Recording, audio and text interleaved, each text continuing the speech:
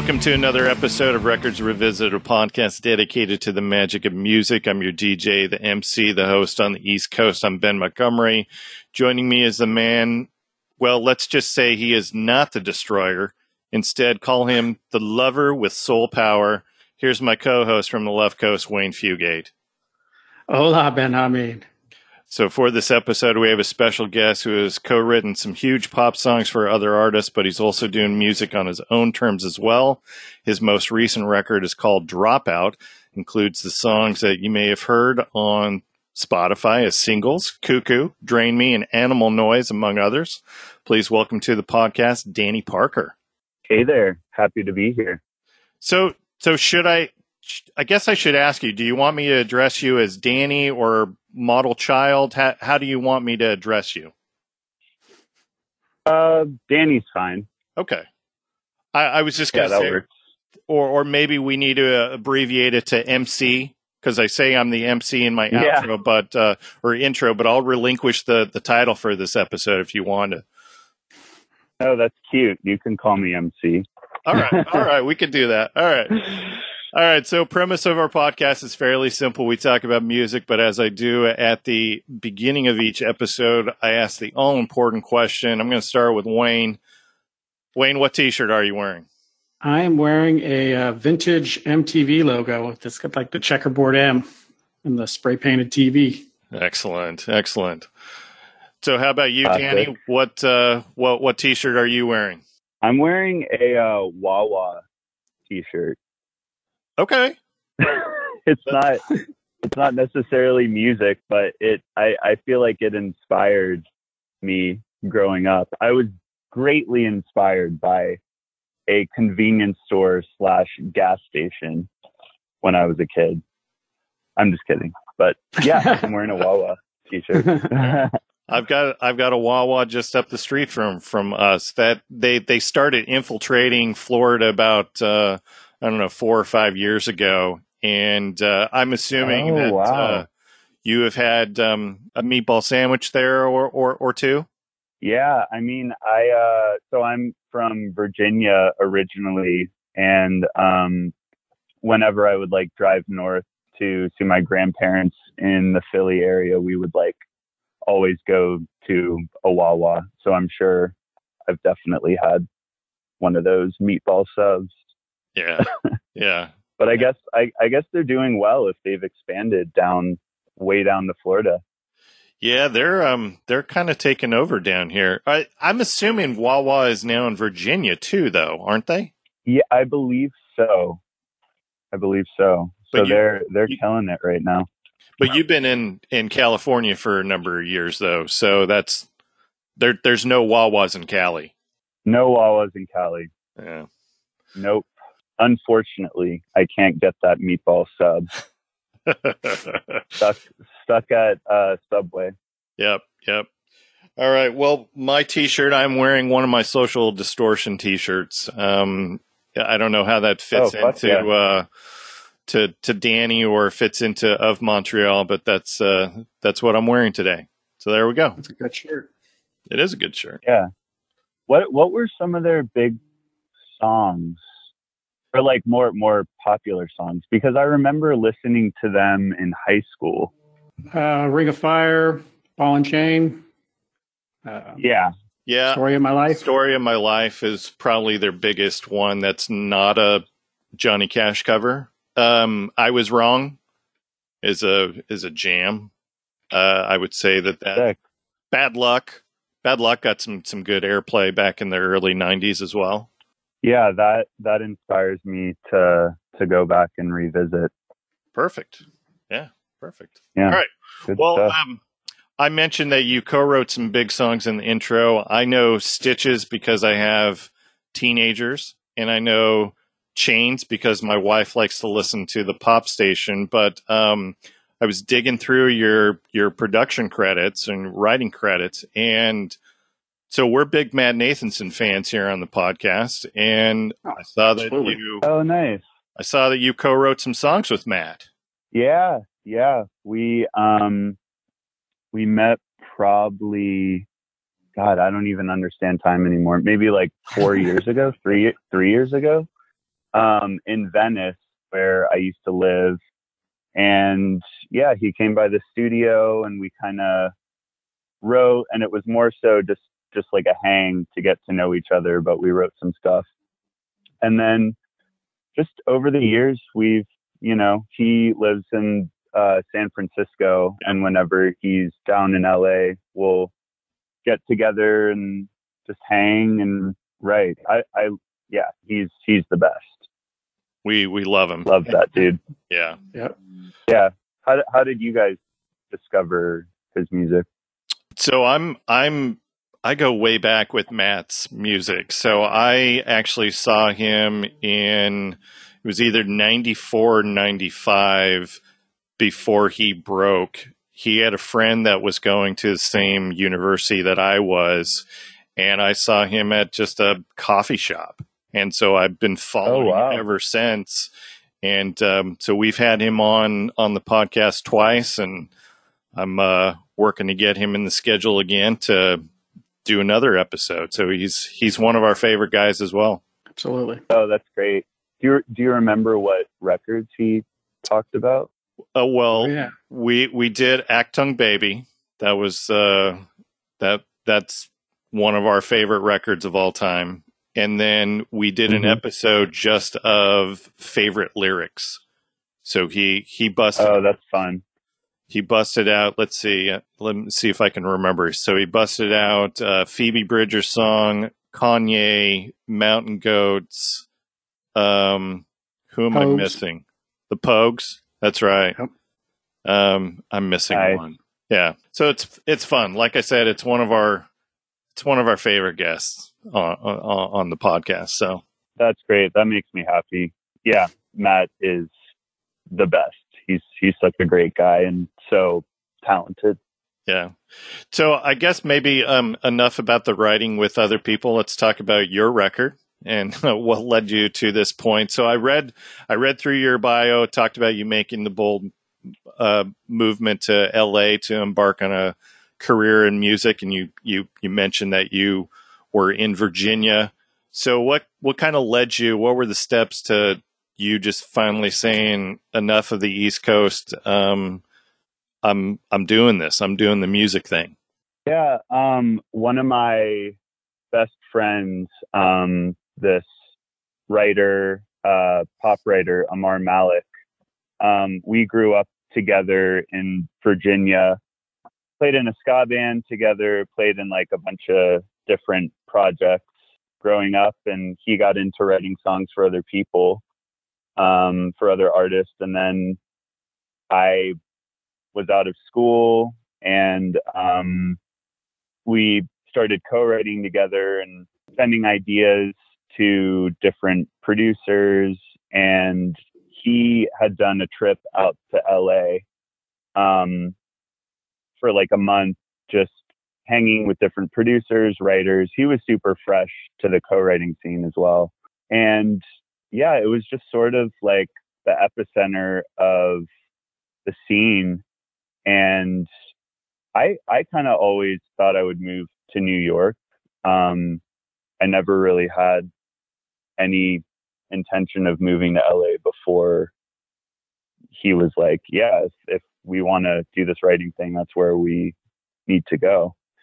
So he was going out, and then a few of my friends like jumped on board, and I was like, F it. Like, let's do it.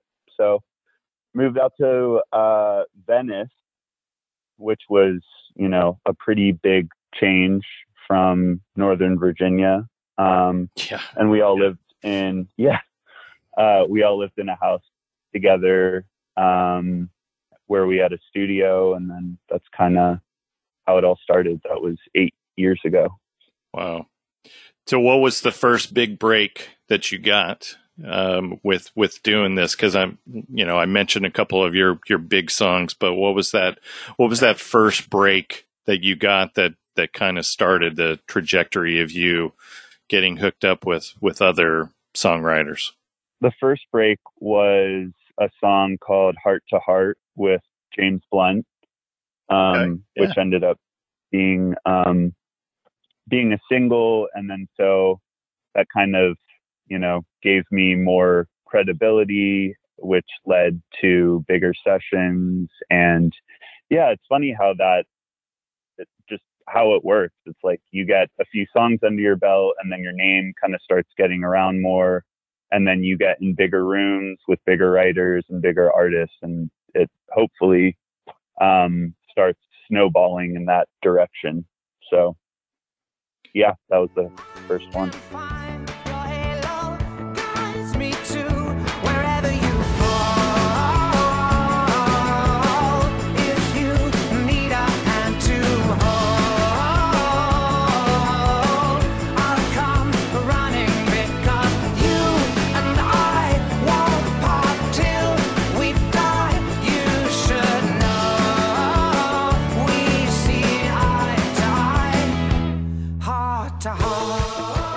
Why is James not more popular in the U.S.? Like, he has a little bit of a following there in the U.K., but I feel like he had the one song. What were people just so sick of the one song that they just stopped paying attention to him?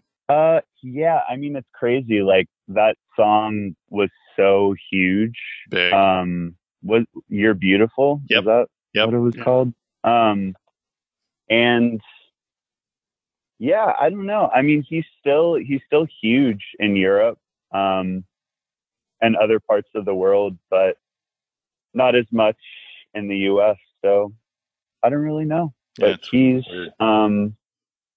super talented dude. And, we still write together, to this day, and, we become friends. So it's kind of cool to have that be my first cut and still have a relationship with him. So I'm assuming that with having these really big songs that that it's provided you the opportunity to do your own thing. I mean, I'm looking at Stitches, and dude, it's got over 1 billion listens on Spotify. Like, yeah, that's crazy. Yeah, it's pretty wild. Yeah, it's still all like kind of surreal to me, I guess. Yeah. It's like just being in, for example, being in Florida when I was visiting my grandfather, like a couple years ago. We were just at this restaurant and Stitches came on, and then later this other Shawn Mendes song called Mercy came on. Yeah. And I don't know, it's kind of hard to wrap your head around it. I think at the time, when it was all kind of happening, like the hugeness of that song, I didn't really realize how big of a moment it was. But yeah, I mean, I'm super grateful to have been a part of that song, and it definitely like changed my life. And yeah, it's a lot easier to be able to focus on Model Child stuff when I still have a career as a songwriter, which I'm still very much involved in and love doing. So, yeah. Yeah, and I guess I should say, so Mercy is no slouch either. It's got 810 million listens on Spotify. So that's... that's not bad. All right. Yeah, well, that's cool. So enough of talking about other people's music. Let's talk, or stuff that they've sang. Let's talk about the ones that you've sung. So, sure. I listened to your record over the last couple weeks. I listened again this morning prepping for this, and dude, I love the record. It's great. Oh, thanks so much. I appreciate that. So I got a couple questions on some of the tracks. So the song "Animal Noise" is are those hand claps on that, or is that just drums? Those are hand claps. Okay. In the beginning. Yeah. I didn't see hand claps as part of the credits. So So I had to ask. Damn it! I should have. Yeah, I need those hand clap creds. That's right. You know. White heat rising up in the flash. Cokeheads doing lines on an hourglass uptown. We go downtown. We go uptown. We go downtown. Dumb kids drinking all of the cash. Love drunk on the smell of a garbage can. Strange dudes pissing into your mouth. Courtney's getting high on an Ativan uptown. We go downtown. We go uptown. We go downtown. It's that animal noise. With those city boys. It's those pretty girls. With those pretty pearls. It's that animal noise. With those animal toys. It's those pretty girls. In the real world. It's a rocking tune, but one that you can also dance to. I mean, it's not unlike a song from a band called Of Montreal, which we're going to talk about here in a couple minutes. Yeah, I can definitely see some parallels there. It I would say Animal Noise, it's definitely like the crowd favorite at live shows. Yeah, it just has that sort of energy that lends itself to being in a room full of a bunch of sweaty people and Right. making them sweatier. Right, exactly. So what is your thought process as far as do I put this song on my record, or is this one that I'm going to share with somebody? Let's see. I mean, whenever I'm writing for Model Child, I'm just kind of writing for Model Child. I don't really know what the mind switch is. I guess it comes from a more personal place. I think all the songs on Dropout, I don't really think any of them would work for another artist. I guess also, like, you know, they have sort of a grungy alternative punk slant, and there aren't many current artists that would do a song like that. I guess they're a little quote unquote edgier than a lot of the stuff that's on Top 40. Right. But I don't really know necessarily what it is. Like, I mean, if I'm in the room with another artist, first and foremost, I want to try to serve their vision. Mm-hmm. If they have one that day, and sort of like bring out the best in their artistic abilities and what makes them special in their own right as an artist, and amplify that. So for me, when I'm like, I haven't really co-written any of the Model Child songs. I've just kind of written them myself, and maybe, you know, there's something where I can fully go internal and not necessarily think like, oh, like, is the A&R at like Atlantic or Island, like, would they have issue with this lyric, or is this like not hooky enough for XYZ? So yeah, so it's not very hard to kind of distinguish between, is this going to be for another artist or is this for me? Gotcha. Wayne, how about you? What were there any songs that stood out for you on Dropout? Oh yeah, Cuckoo and Drain Me. Those are my favorite two by far. I really enjoyed the whole album. Cool. Those are the two I stood out. Yeah, I saw the title "Drain Me" and I was like, "Oh, cool! He's doing a Nirvana cover." But it wasn't a Nirvana song. But there's got to be a story behind "Drain Me." What's the story behind that? Oh man. Okay, so I believe the Nirvana song is "Drain You," Right.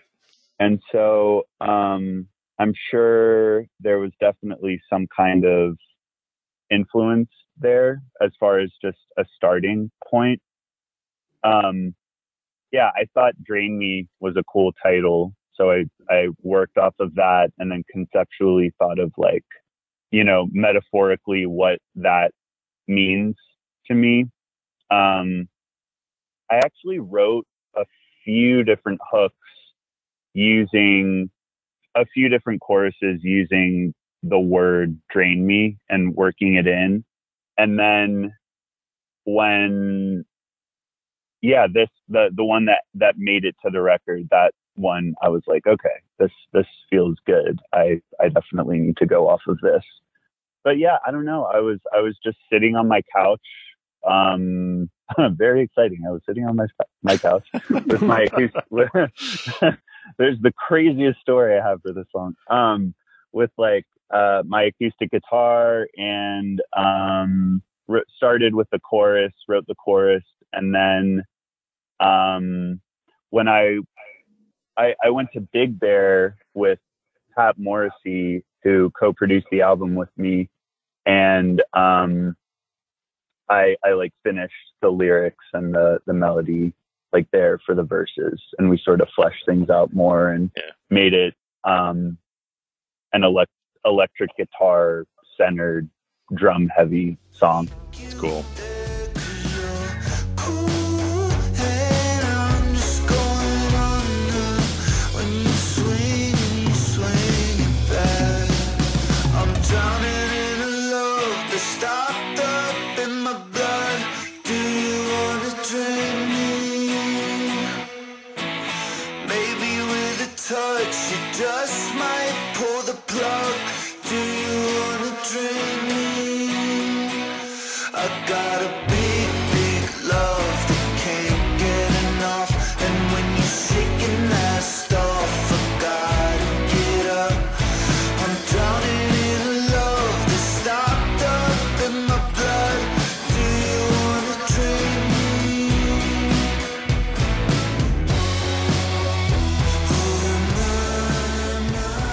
All right, let's talk the song trend, and then we'll get to the record that you chose. You've got some lines in it about wanting to have your 15 minutes and not wanting to die anonymous, and I think a lot of people have those thoughts. Considering you're much younger than Wayne and me, is that how younger people feel and them wanting to be influencers or wanting to be YouTube or TikTok stars? I mean, there's definitely a generational gap. So is that what most young people are hoping not to die anonymous? They're wanting to have some kind of 15 minutes of fame. Yeah. I mean, the song is definitely a commentary on that and kind of, shining a flashlight on that idea. I think it's reflective of younger generations. I think it's also reflective of, quote unquote, older generations. I don't know where the phrase 15 minutes of fame started, but whoever came up with it was, interpreting, I guess, this need or this desire for people to be seen and be heard. And now then we have social media and access to potentially and 6 billion people or however many people there are on the planet. Everyone, has something to say. So yeah, I think you're right though. Like these, younger generations are growing up with phones and a platform. So I think it's probably more ingrained to constant, like, oh, let me post the story of me drinking coffee and see how many likes I get. Right. I think there's, maybe it's like seeking validation. I don't know what it is. Like I was kind of making fun of the idea, but the fact that I am,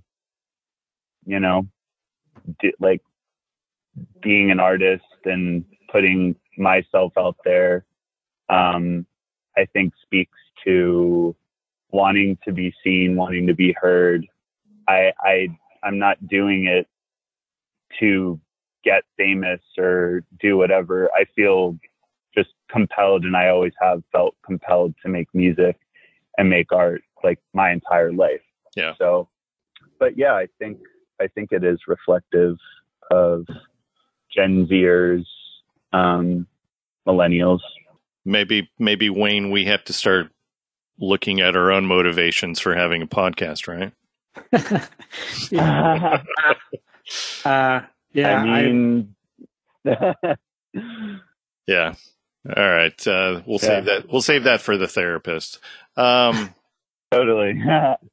So, anyways, so I'm hoping listeners of the podcast will check out the record, because it definitely does take you on a journey. You definitely know how to write a song, and so yeah, definitely go check out Dropout.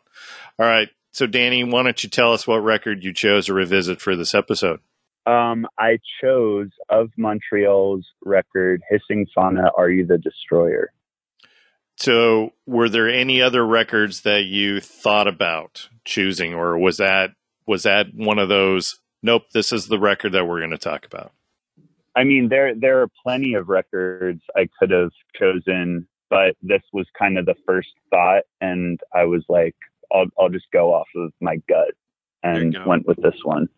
Some bio info on Hissing Fauna, Are You the Destroyer? Which, oh my gosh, what a great title for a record, right? Oh yeah, right. Eighth record. I guess they are considered an American band. I guess with a name of Montreal, you would think they're Canadian. Yeah, no. The most prominent person in the band, of course, is Kevin Barnes, who... do you really call Of Montreal now? I mean, I watched the documentary. It's pretty much Kevin, cool. And then just a cast of characters now. Is that pretty accurate? Yeah, that's accurate. Yeah. He's kind of the focal point. So when this record was made, though, he pretty much had a band that they had put out a number of records together, but I think this was like the final album with all of those prominent players. Is that, again, I'm basing everything off of the documentary that I watched.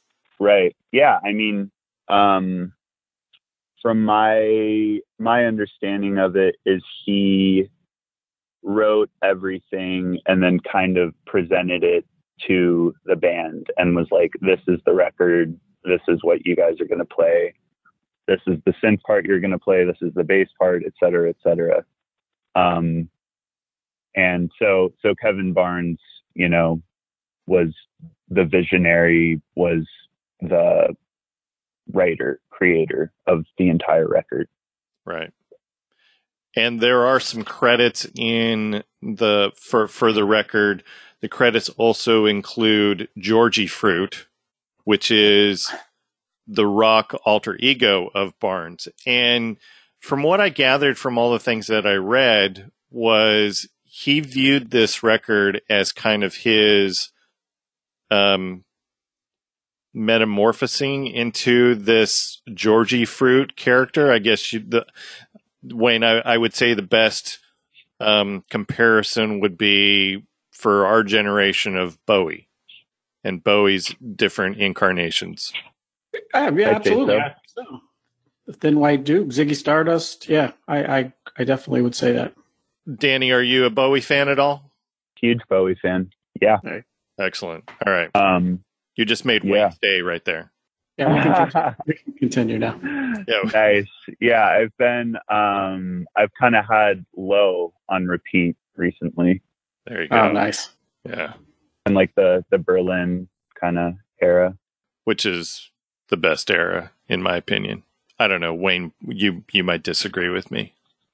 I love the Ziggy Stardust era. Yeah. That stuff from starting with Hunky Dory and stuff like that.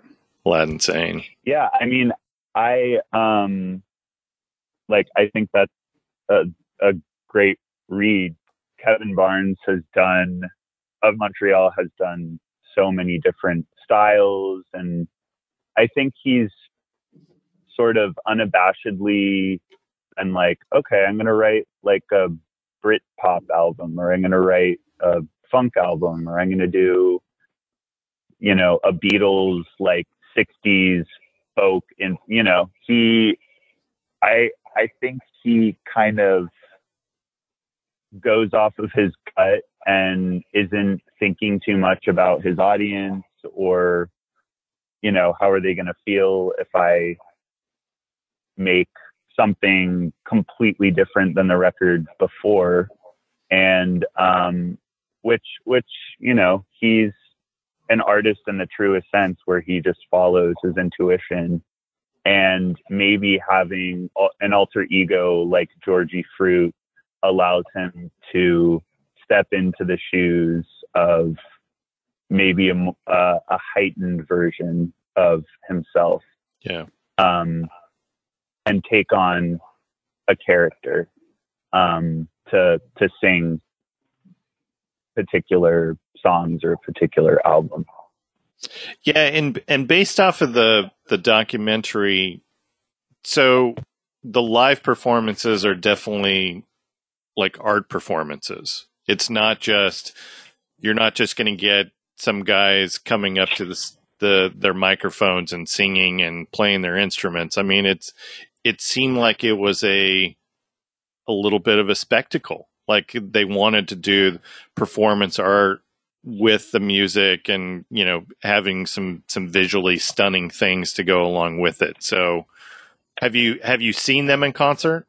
I have many times. So the first time I saw them was at a club in Fairfax, Virginia, which is maybe 20 minutes out away from the home I grew up in.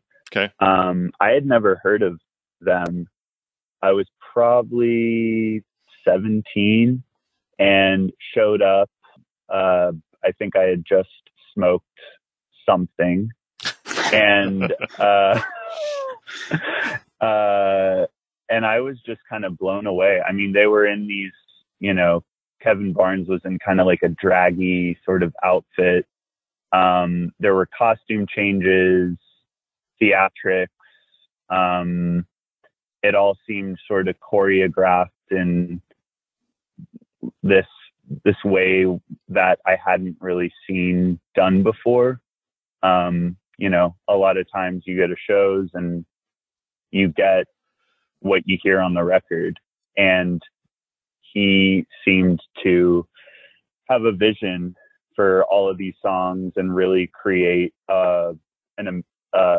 an experience for the audience and give you something special if you're going to go see an Of Montreal show. So I'm wondering how he's faring during the pandemic when you don't have that opportunity to play live. Yeah, I think it's really difficult for so many artists right now, especially when, you know, with streaming, you don't make any money off of that. Really, radio is kind of the biggest place where I think artists make money, even though it's so hard to get on the radio. But so as an indie artist, you really rely on touring. So I hope he's doing okay.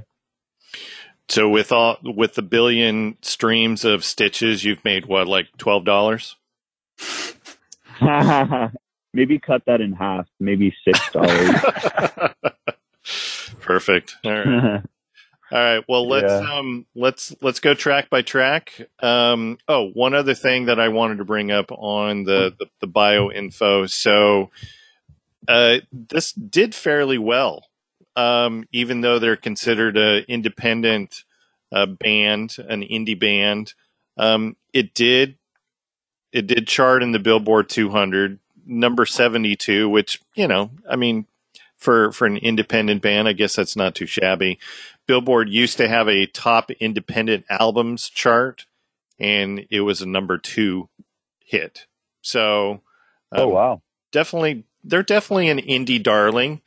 I used to always get, and I'm kicking myself, and maybe I shouldn't even admit this, but I used to mix up them with TV on the radio, and I know that they're completely different bands, and I don't know why I did, but anyways. All right, well, let's dive into this. Let's start first song. Oh, actually, we need to talk about what our scoring is based on. So it's based on number of songs on the record. Wayne, how many songs on this record? 12. Which means our top song is going to get 12 points. Nick's favorite song, 11, on down to the lowest score of 1. So we're going to kick this off. Here we go. This is Suffer for Fashion.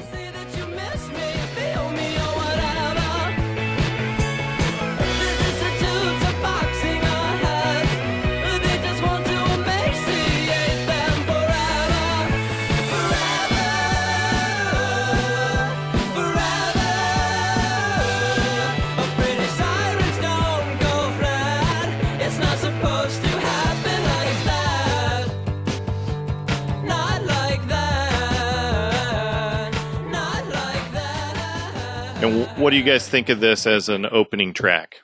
Perfect.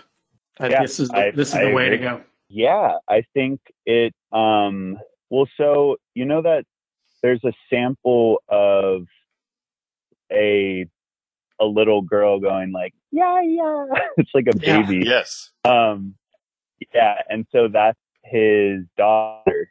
I believe. Okay. I feel like I heard that. I read that somewhere too. Yeah, and so that's sort of like a beginning, a new chapter.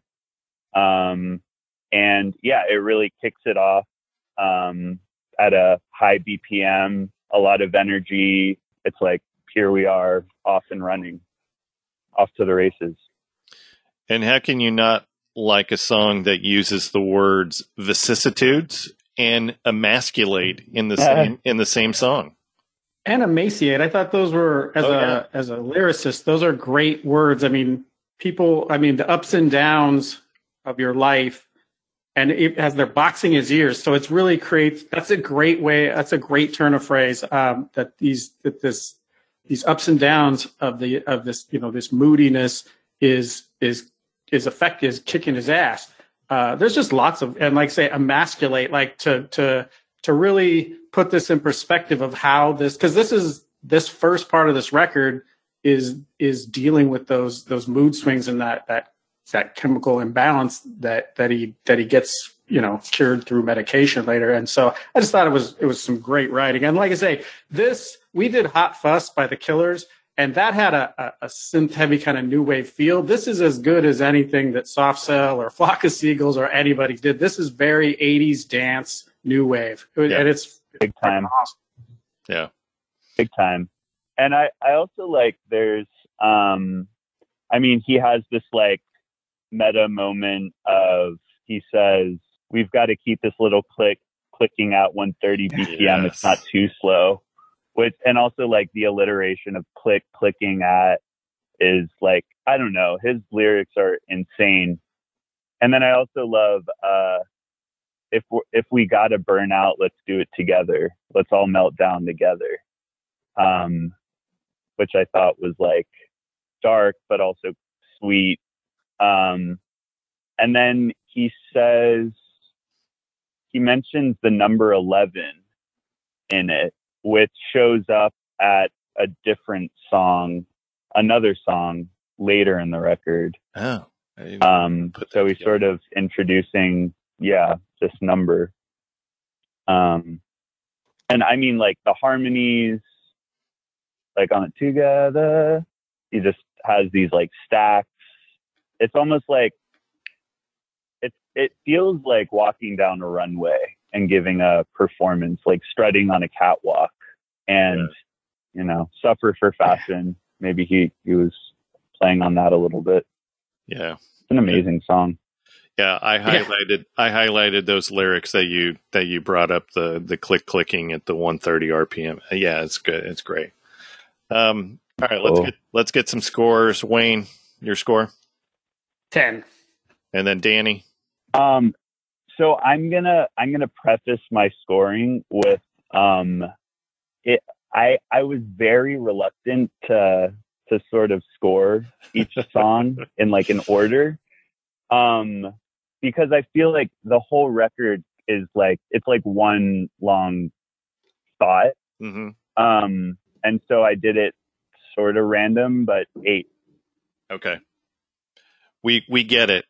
Like, it wouldn't be an episode if our guest didn't say, "Why did you make me do this scoring stuff? You heartless bastards." Yeah. So we get it. All right, this is my 6. All right, next song is "Sink the Seine."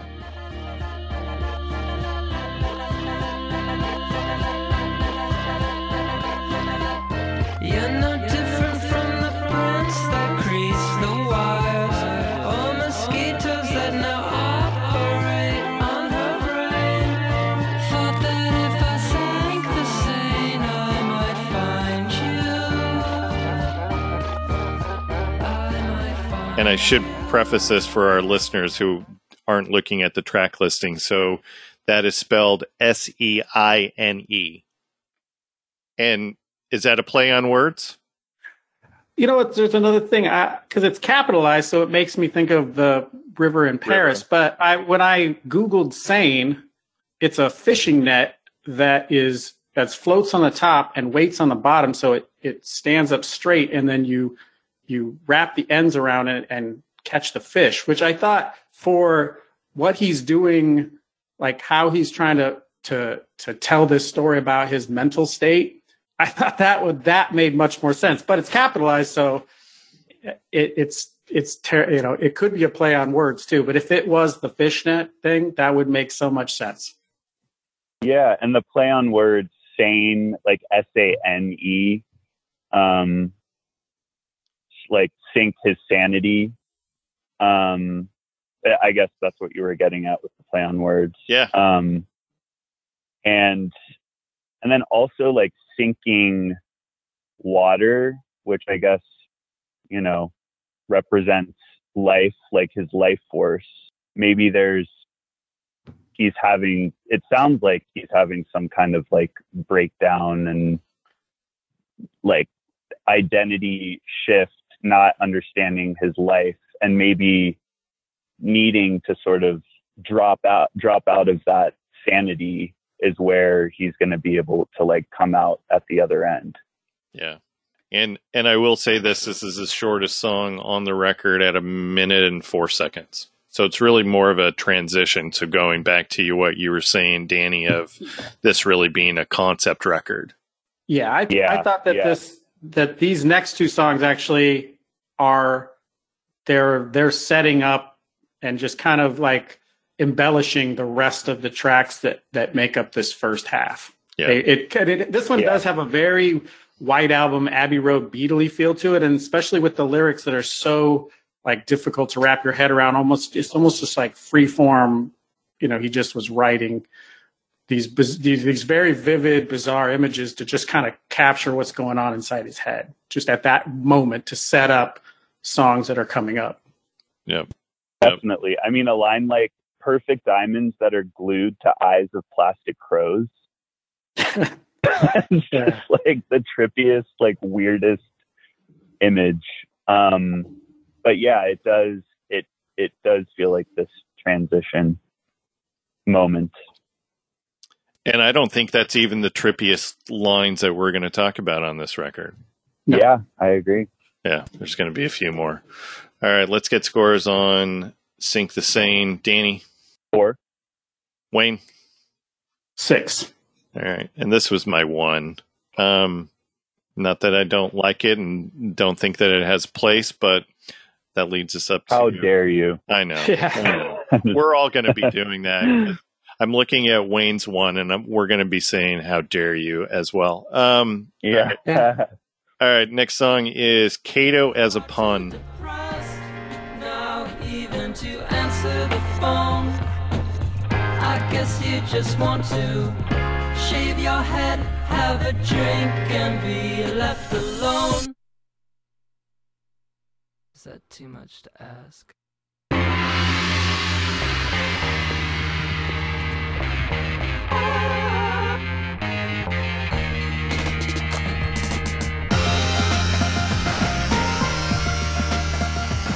What were your immediate thoughts, Wayne? You and I grew up during Green Hornet, but it's Cato, I think, is the way he says it in the song, and it feels like it almost felt like a character. It's like I feel like there's a lot of backstory that you don't get, which you kind of have to make up on your own. But I definitely I loved some, because this one is musically, it's moodier. Like that first song is super high energy and fun, and then the next one gets a little bit kind of weirder, but it's still on that upbeat side. And this one is moodier and darker, and like I say, I just love the line about I won't know the difference if we're living in the novelist or the statistician. I thought that was a great way to contrast, the artist and the dramatist, the creative, force, and the logical, a mathematician. I mean, there's nothing more straightforward and boring as math.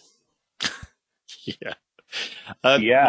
And yeah, and like left brain, right brain, like that sort of dichotomy that you're talking about. That's a good read. So my first reaction was, is he talking about OJ's friend, Kato Kaelin? And then I realized that's spelled differently. So he spells it with a K. So then I looked at, okay, what is he talking about? So there was somebody on song meetings, which I tried not to go to song meetings that often, but I did for this one. And they said, I immediately thought of Shakespeare's Julius Caesar, because in Julius Caesar's, Cato was father of Portia, the wife of Brutus, who in the end of the play kills herself from depression and loneliness. And Portia killed herself by drinking fire or swallowing hot coals. So when the line of have a drink and be left alone, I immediately referenced directly to that. So take that for whatever that's worth. I mean, it is song meetings, so everybody's got an opinion, and most of them are probably not what the songwriter was intending. So the strobing light and the confusion, he's just really painting this picture of this mental state just so well. I love that the ending is just great. Shave your head, have a drink, and be left alone. Is that too much to ask? So good. That's great. And then there's that gong hit. Shave your head, have a drink, and be left alone. Yeah, is that too much to ask? And boom, this big gong hit, which is so cool. Yeah. Yeah, and Cato was a Roman senator under Caesar, right, which was probably like, what Shakespeare based it off of, obviously. Yeah, it's cool. All of it, it's just so dense. It's like a novel. Yeah. There's so much going on. Yeah. All right. And I like the restraint in it as well, where there's like a sparseness to it. But there are also all these like interchanging sort of like polyphonic, like stereo drums that kind of move in and out that I thought was really cool. Very cool. All right. This is my 11. Wayne, your score? 7. And then Danny? 10. All right. Next is I'm going to slaughter this. Heimdall's Gate, like a Promethean curse. I do okay there? I think that was as good as I would have done. I think so. All right. Same. I have no idea. Chemicals don't strangle my pen. Chemicals don't make me sick again. I'm always so dubious of your intent. Like I can't afford to replace what you spent. Come on, chemicals. Come on, chemicals. Come on, chemicals.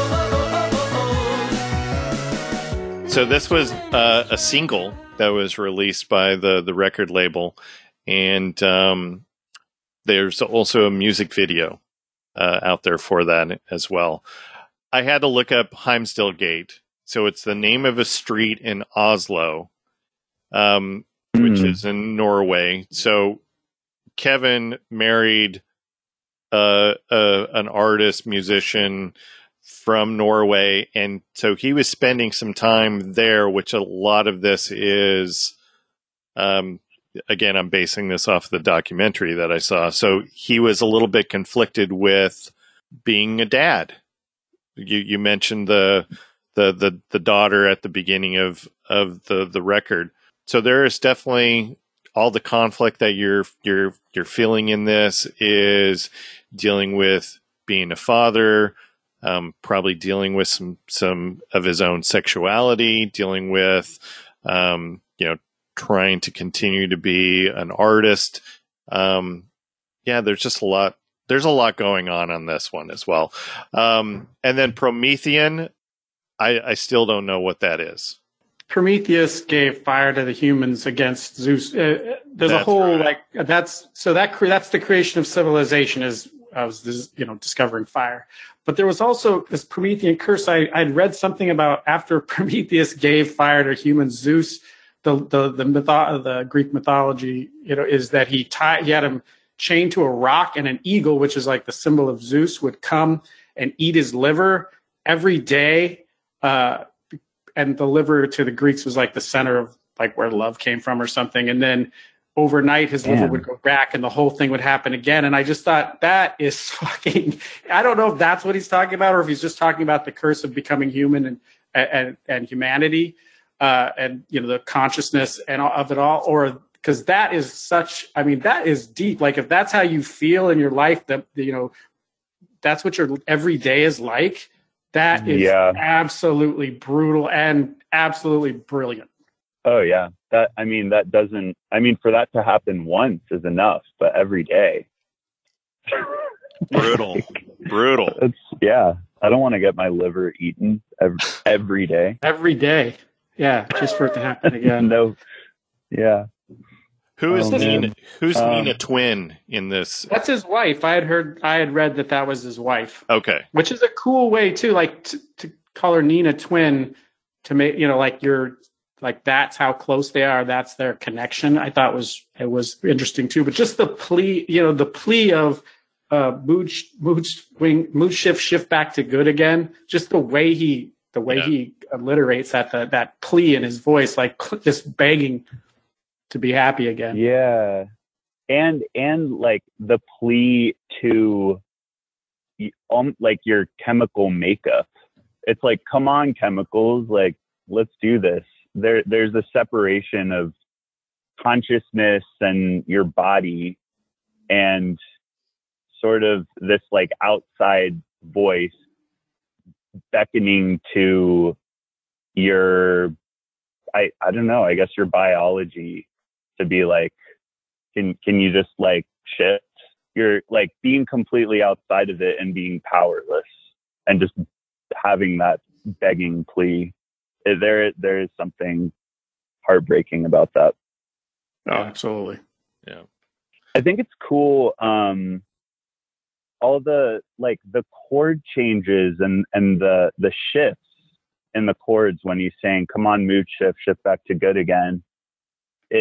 The music and the lyrics kind of work in tandem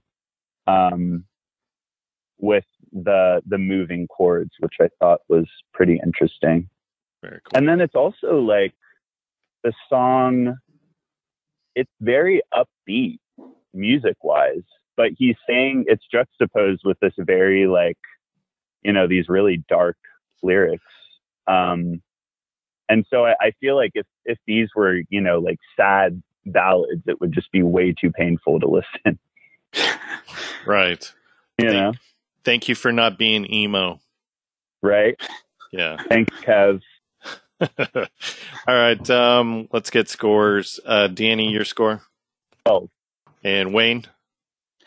11. This is my second favorite. All right. And this is my 7. And next song is Ronlandic Edit. I guess it would be nice to give my heart to a god, but which one do I choose? The church is filled with losers, psycho or confused. I just want to hold the div.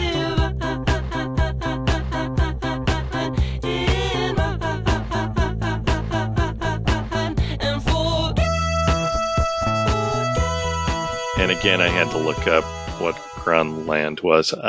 It's another Norwegian town. There you go.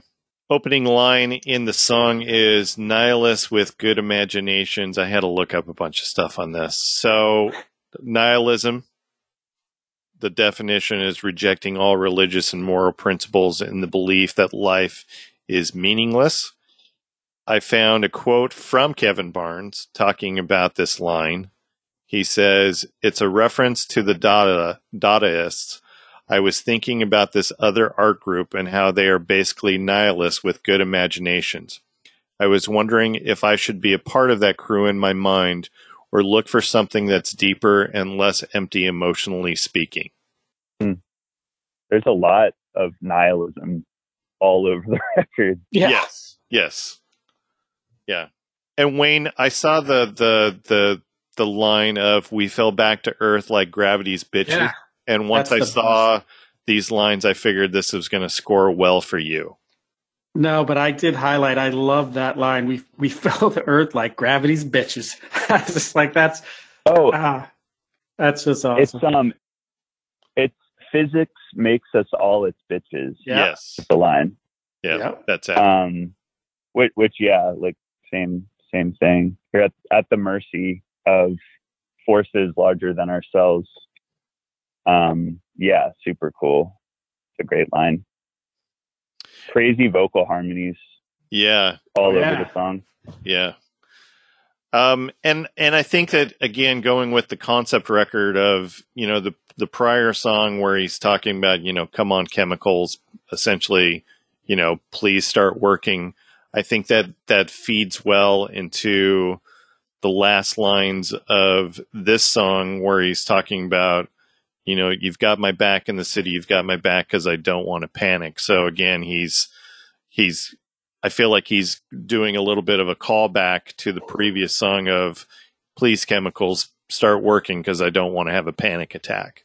Mm-hmm. There's also, other voices coming in, like he's saying, I guess it would be nice. And then there's another voice that comes in saying you're trapped. And so there's this play of like conscious versus subconscious coming in. And, it's, I don't know. Like I can relate to that, in dealing with depression and, maybe the larger part of you wanting to get better, but then there's like a questioning voice being like, nope, you're not going to get out of this. Right. Yeah. All right. Scores, Wayne. I gave it an 8. I think what he does musically, because this one has a much more consistent kind of tempo through it. So he's asking all these questions of himself. I mean, whether he should, look to religion. He calls himself out at all the party people dancing for the indie star. But there's still this sense of, there's almost like this moment of clarity. Like he's going through all these things, but he's not freaking out. The music really kind of sets that up. But this was my 8. All right. And then Danny? 7. And this is my 9. And here's another word that I'm probably going to slaughter. A sentence of sorts in Kongsvinger. Did I get it right? Yeah, not being Norwegian. I have no idea. Yeah, and it's another town in Norway. And it's in the part of the traditional region of Glåmdal.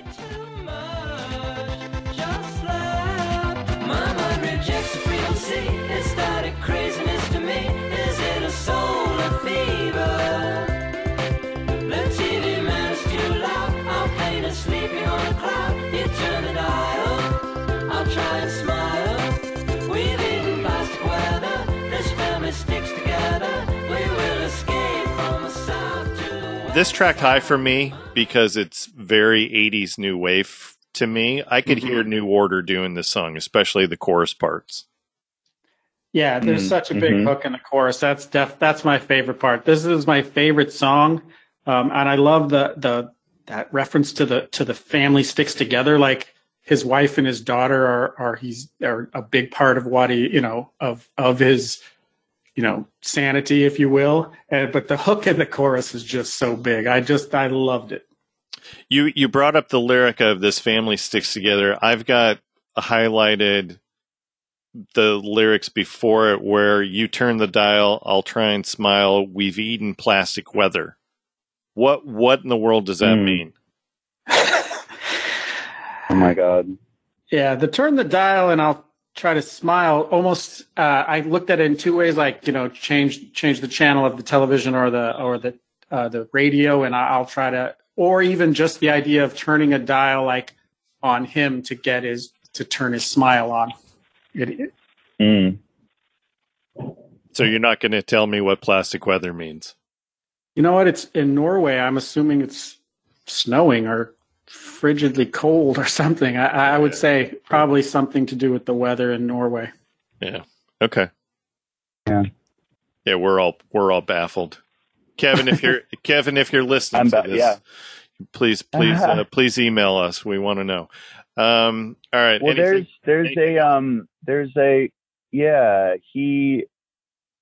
like a rejection of religion and down any old churches as a way of, I think, getting through a lot of his mental turmoil. And I know he grew up, I believe, in a religious family, or at least going to church. And then that is sort of, I mean, it's like going back to nihilism, like Nietzsche talks about, God being dead, which isn't necessarily a good thing, but needing to find ourselves without this common belief in something greater than ourselves. But he seems to, believe that that's where his freedom lies. Yeah. All right, Wayne, your score? This is a 12. This is my favorite song. All right. This is my 10. And then Danny? 6. All right. Next song is "The Past is a Grotesque Animal." It's so embarrassing to need someone like I do you. How can I explain? I need you here and not here too. How can I explain? I need you here and not here too. I'm flunking out, I'm gone, I'm just gone. But at least I author my own disaster.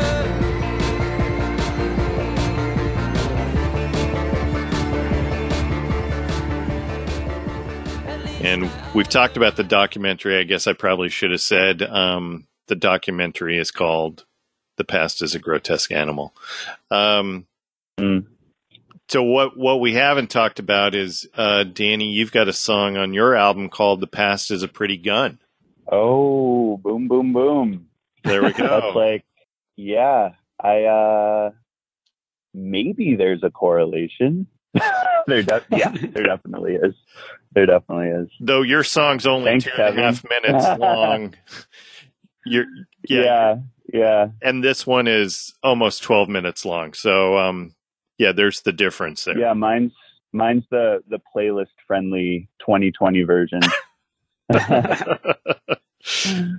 All right, somebody get me started, or get us started on this, Wayne. Well, yeah, and I think this song is super important to the whole thing because you can hear a transformation happening musically. He really creates this tension that, because this one's dark. This has this dark feeling like something is happening. You can hear it.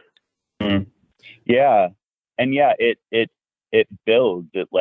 It grows with starting with these kind of growling, distorted guitars, and then that bass line comes in that they just groove on through the entire song, and then the drums come in, and going back to that stream of consciousness thing, it does sound like he's sitting down somewhere in Norway, like at a desk, just writing whatever comes to his mind.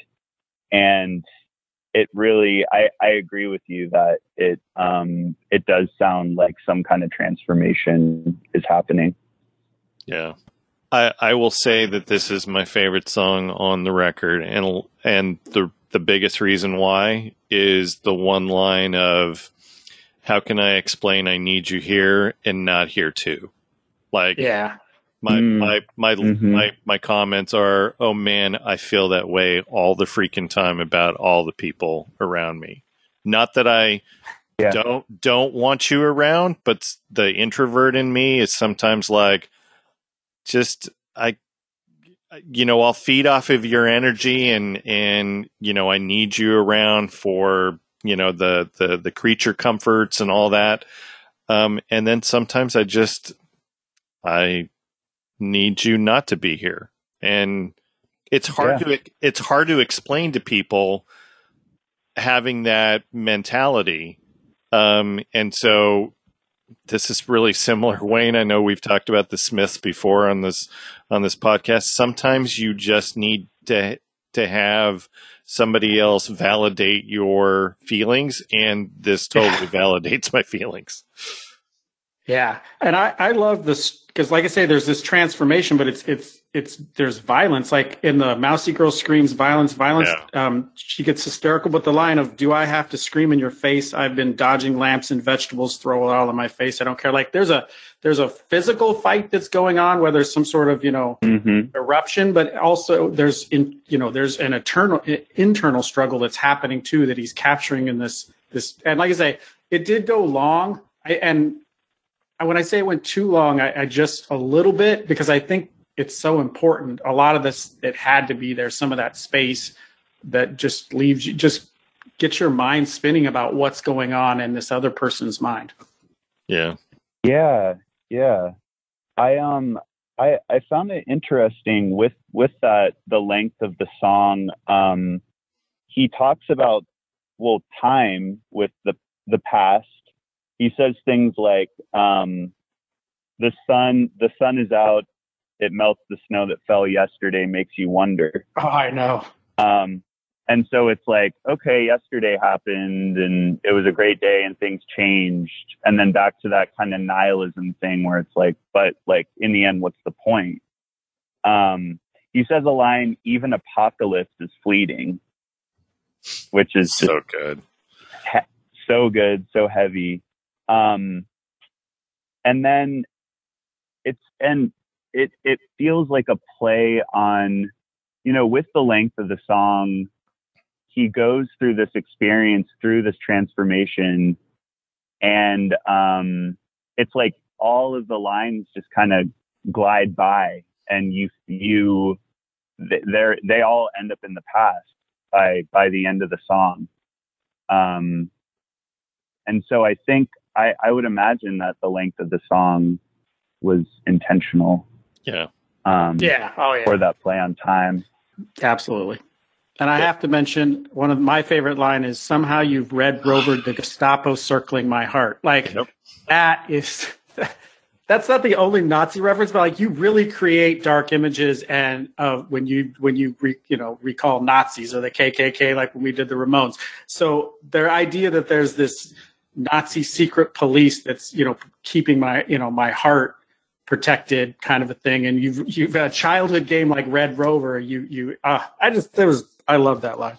Yeah, you beat me to that line. So many great lines. Talks of Story of the Eye, which I've never read, but I've heard it's a very sexually explicit, like kind of wild sex book. And, going back to his, I guess, struggles with his sexuality and coming into fatherhood. He has a lot of intense sexual stuff in all of his songs. But I was like, oh, I should read Story of the Eye after I heard him talking about it. Interesting. All right. I already told you this is my top score. Danny, your score? Oh, shoot. Maybe, let's see, 11. 11. All right. Wayne? 9. All right. So next song is Bunny Ain't No Kind of Rider. To me, you're just some faggy girl, and I need a lover with soul power. And you ain't got no soul power. Eva, I'm sorry, but you will never have me. To me, you're just some faggy girl, and I need. And Wayne, what do you got on this one? I will openly admit that the songs about the confusion and the depression and the transformation are my favorite ones. So that I think that because they have a consistency to them that I guess I'm more comfortable with. Everything from here, when Georgie Fruit takes over, gets funky, which I like that. Everything on the last part of this album has a lot of really like soul and funk to it, but it kind of jumps around and there's like inconsistencies, and every one of them has something I really love and something that I'm not a huge fan of. Okay. And in this one, it was the Eva part gets repeated too much, like even a couple of times in a row. And so that, because ultimately this is, like I say, it's very funky, and it opens with this really funky beat and this distorted synth riff kind of thing over the top of it. So I love it. It's like everything from here on out has things I really love and stuff that I'm not a big fan of. Well, maybe I was wrong with the intro. I said you did have soul power, but maybe you don't. It comes and goes, I guess. Okay. Danny, what do you got on this song? Yeah. I mean, there's this sort of like bravado and confidence that he has, which is a transition from the first half of the album, where he's basically like, talking about this person, Eva, and being like, sorry, like, we're not going to get together because I need a lover with soul power, and you ain't got no soul power. So there is a switch, which I think is the introduction of Georgie Fruit. He brings up, is this the song where he like, I feel like it's towards the end of the song. He's talking about this, like, she leads him to this sculpture on the hill. That's where she queered me out forever. Looking at. But I think, again, it's this rejection of the church. Eve, so that makes sense. He's not. Yeah. Okay. I didn't notice that. Interesting. Yeah. See, but there is all the some, things like, we're sassiness. uncovering. Yeah. There's sassiness where he's like, you wouldn't know what to do with me. Winky, winky. All right. Should we get scores on Bunny? Wayne, what do you got? 4. And then Danny? 3. And this is my 4 as well. All right. Next song is Fabergé Falls for Shuggy. Is it Shuggy or Shuggy? I think it's Shuggy. Okay. He only says it once, but I believe that's the way it sounded. I won't take the stage straight, understand, under caves with druggy cock dragons. I wanna put out so bad, but something bad said, the kid's probably right. Are you deflating? That's the question. I don't know. Okay.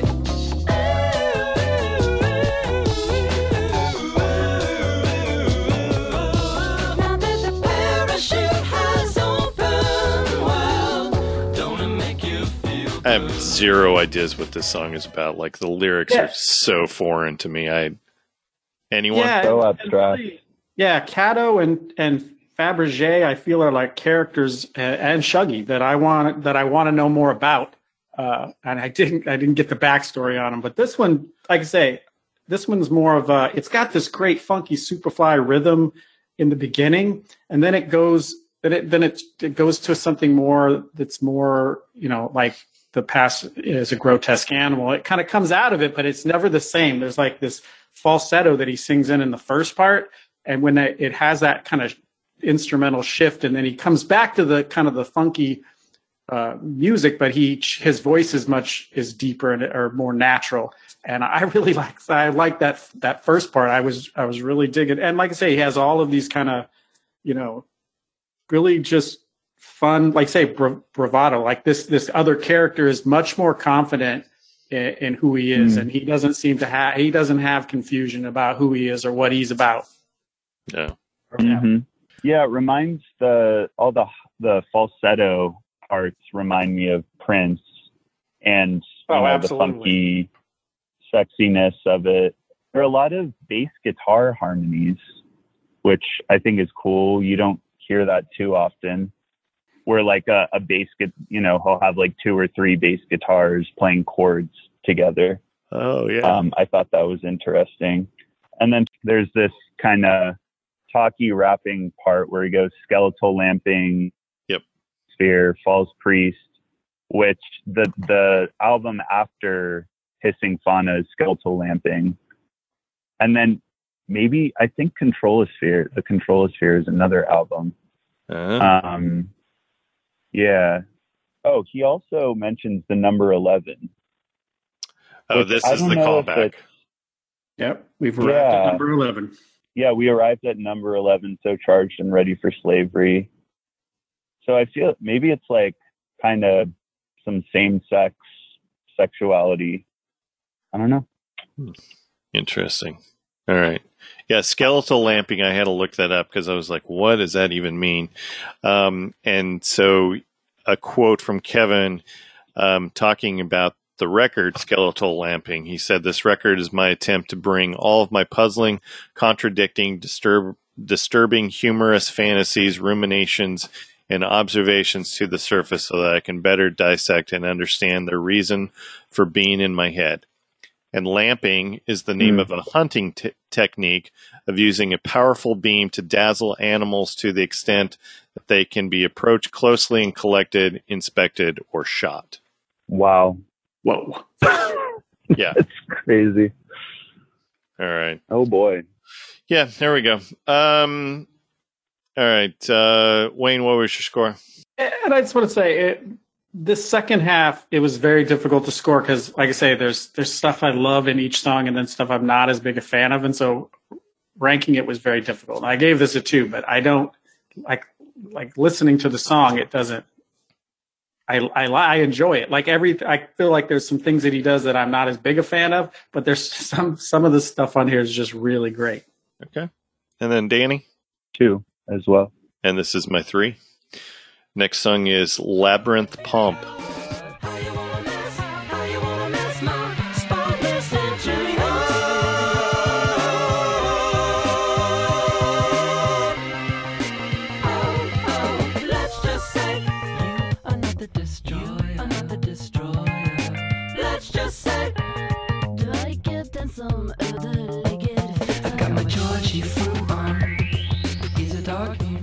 This is the last big word that I have to pronounce for any of these songs going forward. I thought that this was interesting. So, if there were any songs on this album that I think have a Prince influence, I think this is it. Oh, that guitar riff though is very famed, very David. I got a David Bowie a feel on this one. Okay, that little guitar riff that. Like from right out of Fame. And then I think David Bowie was in the movie Labyrinth, so you tie it together like that too. Yeah, absolutely. Any idea what the CCAA Booty Patrol is? No, I tried to look it up, but there's a lot of California athletic stuff comes up, so I don't know. I wanted to know because I just wanted to see some Google images of their Booty Patrol. Yeah, I tried to look it up, and there was again, going back to song meanings, there was somebody who put, sometimes I get the feeling that Kevin is just messing with our minds for the fun of it. So from song meanings, this person says, sometimes I get the feeling that Kevin is just messing with our minds for the fun of it, like he needs to keep things as unusual and mysterious as possible to keep himself interested. Still, It's alluring. Anyways, what does FEC stand for? Anyone? And then the person who responded to him, he called himself the Booty Patrol. And he's like, no idea. And we've never got an official word on what CCAA stands for either. So lots of mystery on this particular song. Yeah, I mean, kind of harkening back to what I was saying earlier, I feel like he wouldn't write a song to just kind of like mess with people. I feel like he's very intentional about what he's doing. Like there's a Georgie Fruit reference. Yeah. I like the line, my strange urge to smash a window on every house on our block, which it's like, I feel like we all have felt that. We've all been there. At least I have. Yeah, just kind of wreak havoc on the neighborhood. And then I felt like at the end of the song, the tempo slows down, and it reminded me of Dark Side of the Moon. Absolutely. That's exactly what I wrote down. The Pink Floyd ending. Oh, did you? Yeah. It's cool. Yep. All right. Scores on Labyrinth Pomp. This is my 5. Wayne?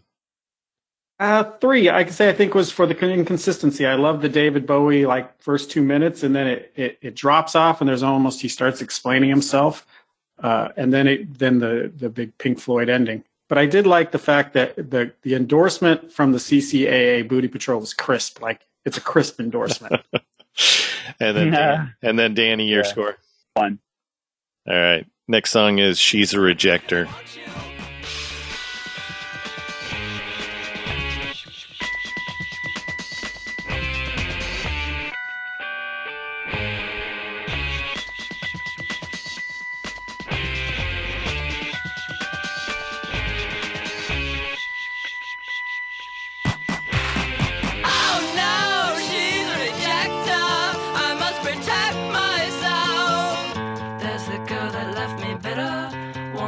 Some other girl to just walk up to her and hit her. But I can't. Danny, get us started on this song. Let's see. I mean, the energy of it feels like it harkens back to Suffer for Fashion in a kind of boisterous, sassy catwalk. I mean, the line, there's the girl, oh no, she's a rejecter, I must protect myself. There's the girl that left me bitter, want to pay some other girl to just walk up to her and hit her, but I can't. Right. That's just, I don't know. I think I like how there's a lot of humor in the song. And it's fun at shows to just kind of dance to this sassy, kind of funny song. Yeah, I love this one. All right, so here are my notes for this. So originally when because I listened to these a couple times while I'm taking notes, and the first time I wrote this, I said, this is a fun song. The second time that I was going through and writing notes, I said, is this a fun song? Because I'm looking at the lyrics, and the tone of the song is super fun, catchy, danceable. But then you're looking at you brought up the wanting to pay another girl to punch her in the face.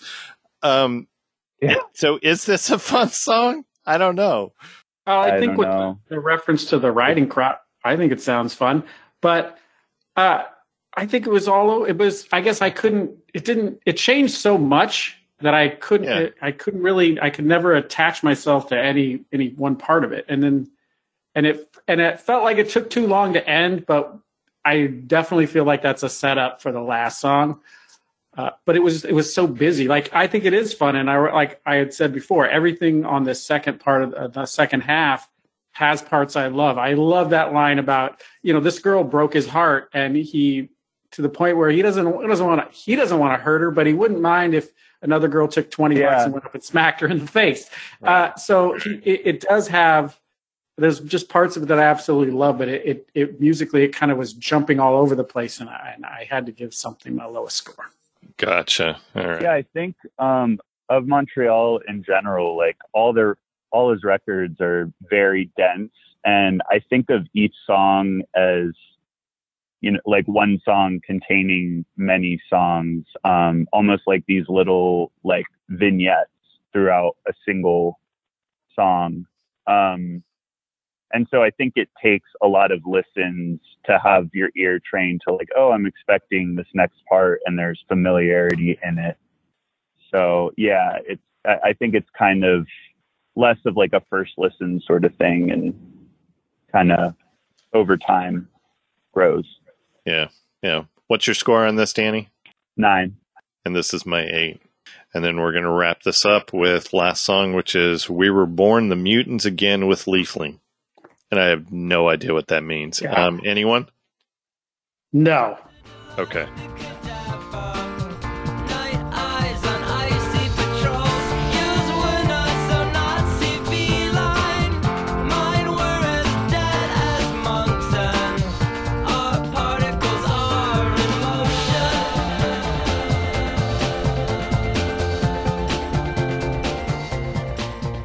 I do love the bass line in this one, though. Absolutely. Yeah, and I me thought too. the drum track too is strong. Like the way it starts, that musical intro coming off of the long musical outro from the previous song. Definitely. I feel like this song's important. Like I say, he's wrapping up this whole concept. Yeah. Like I say, Yeah. so musically. Yeah. And yeah, that transition from She's a Rejecter, he holds those, I guess, like organs or like some synths, and then it kind of seamlessly transitions into that bass line, which the phrasing on it is really weird. So I feel like the ending cadence, you need to kind of wait to get there.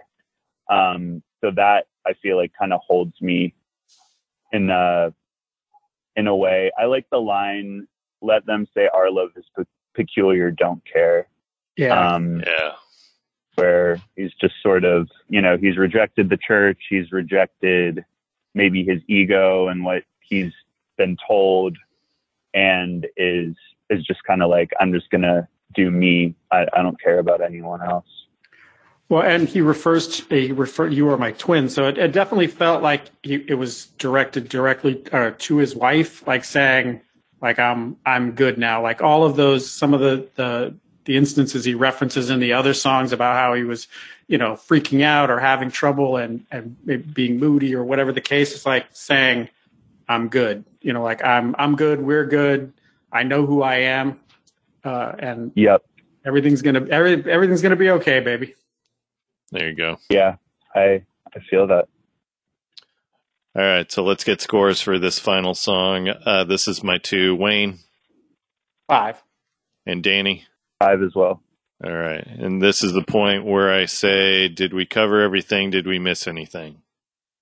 You know what? I'm going to have to say we probably did, because there's a lot of stuff in here in this whole thing. Yeah, I agree. I feel like we could write a doctoral dissertation on this album. We get a thesis, get a PhD in Kevin Barnes. Yeah. So it's been a while since you and I have said we probably missed something. Oh yeah. Yeah. This one's it's very dense. There's lots of things going on in there. I mean, just some of the words that he uses in the titles reference such great things. And I think when you're also talking about somebody's psyche, and so he clearly got in touch with himself. I mean, he's in Norway, and I'm sure you're going to be inside for a great, many months of the year. And he really seemed to get an understanding of himself and put it in these songs. And I just think going through it, every time I listened to a song and looked at the lyrics and tried, I just would get something more. And then even like listening to you guys go through it, I got even more that I didn't get when I listened to it. Yeah, likewise. Yeah, it's one of those records I've been able to go back to for so many years, and every single listen, I feel like I discover something new. So that's that to me is what makes a great album. Yeah. Yeah. All right. Let's go through scores and check out what our top 5 is. Any guesses on number 1? No, we were all over the place. We were all over the place. Yeah, we're all over the place. Past is a Grotesque Animal got a average score of 10.66. That's our top song, just barely over.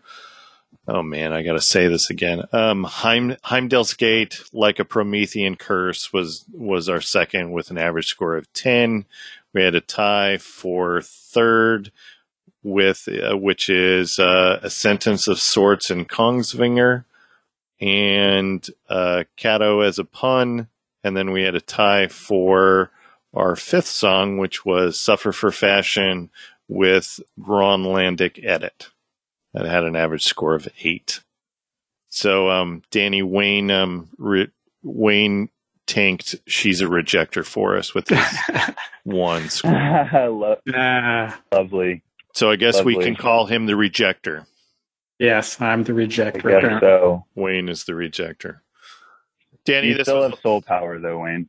Oh, thank God. Yeah. Danny, this I was a felt lot of it. fun. Oh, Yeah, absolutely. this was great. Thanks so much, you guys. I'd love to do this again, and I appreciate you having me. Absolutely. So remind our That'd be listeners where they can find all of the happenings of Model Child. Yes, I am all over your phone.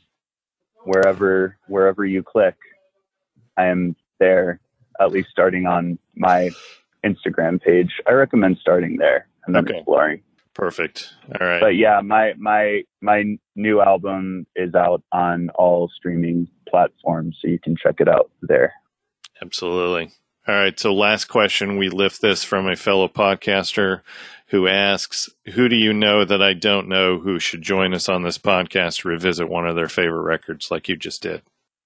There's this really dope band in LA called Ill Peach that I feel like would like give some cool schooling on one of their favorite records. So you should talk to them. Okay. All right. I don't know them. Wayne, do you know O Peach? Not yet. All right. We will definitely do that. Cool. You will soon. Absolutely. Yes, I will. So as a reminder, you can find all of our old episodes by going to recordsrevisitedpodcast.com. Of course, we're all over the socials as well. We're all over your phone. Go to Twitter at Podcast Records. I also man the Facebook page. Wayne has the Instagram page. What is it? Records Revisited Podcast. Super easy. You can find us on all the major platforms: Apple Podcasts, Stitcher, Castbox, iHeartMedia, Spotify, Google Podcasts, and of course, wherever you find those fine podcasts like ours, go subscribe and rate or review us. So thanks for listening. Please go support the arts. I would tell you to go to a live show, but you know the drill on that right now. So go support your favorites on any of their live events that they're doing online. Definitely go buy a t-shirt of the band, buy a record, maybe one that's called Dropout. And we are Records Revisited, and we are out. Out.